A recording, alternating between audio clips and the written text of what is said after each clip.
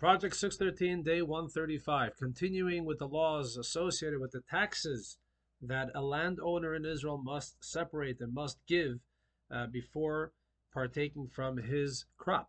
So we learned about Ma'aser Rishon, the first tithe, which is that after giving 2% to the Kohen for Truma, the remaining 10% from the remaining goes to the Levite.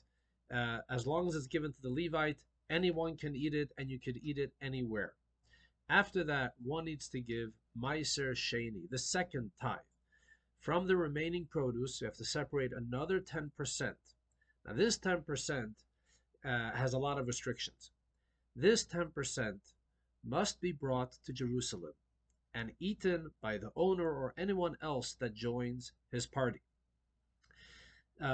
This 10%, which is called Ma'aser Sheni, you have two options. Either you can take the actual fruit, this produce itself, and bring it to Jerusalem and prepare food and prepare a whole party and eat in Jerusalem, thanking God for the produce. Or you can redeem this produce onto money. You could exchange it for money. So if, let's say, the monetary value of this 10% is $10,000, you redeem that money, the produce, onto $10,000. You take the $10,000 to Jerusalem, and you purchase in Jerusalem food, only food. You cannot purchase any furniture. You can't purchase things that are not going to be used for eating. And you must eat it and enjoy it in Jerusalem. Anyone can join your party, your Ma'aser Sheni party.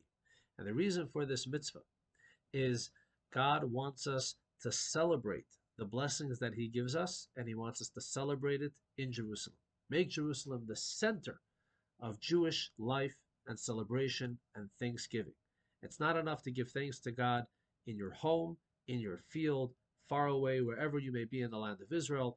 You have to come to the Holy Temple, be in the holy city of Jerusalem, the capital of the Jewish people, and celebrate and give thanks to God for the produce. So after you've taken care of the Kohen and the Levi, now it's time to come and celebrate in the holy city.